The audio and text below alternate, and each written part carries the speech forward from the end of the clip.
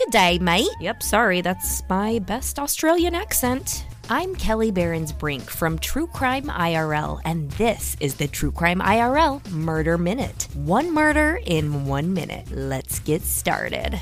This is the story of Katherine Knight. More like Katherine Nightmare, am I right? Katherine Knight was the first Australian woman to be given life in prison without parole. Knight stabbed her husband to death, then skinned him, cooked him, and placed his body parts on plates with name place cards next to them to feed to her children.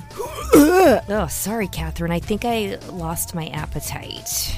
And this was not the first thing that Katherine did that should have sounded alarm bells in her husband's head, because on their wedding night, she actually tried to strangle him. Katherine's own mother warned her husband that if he ever crossed her, she would kill him. Stay tuned for a future full episode all about Katherine Knight and her messed up story. This has been the True Crime IRL Murder Minute. One murder in 1 minute. Until next time, lock your doors, people. Bye-bye.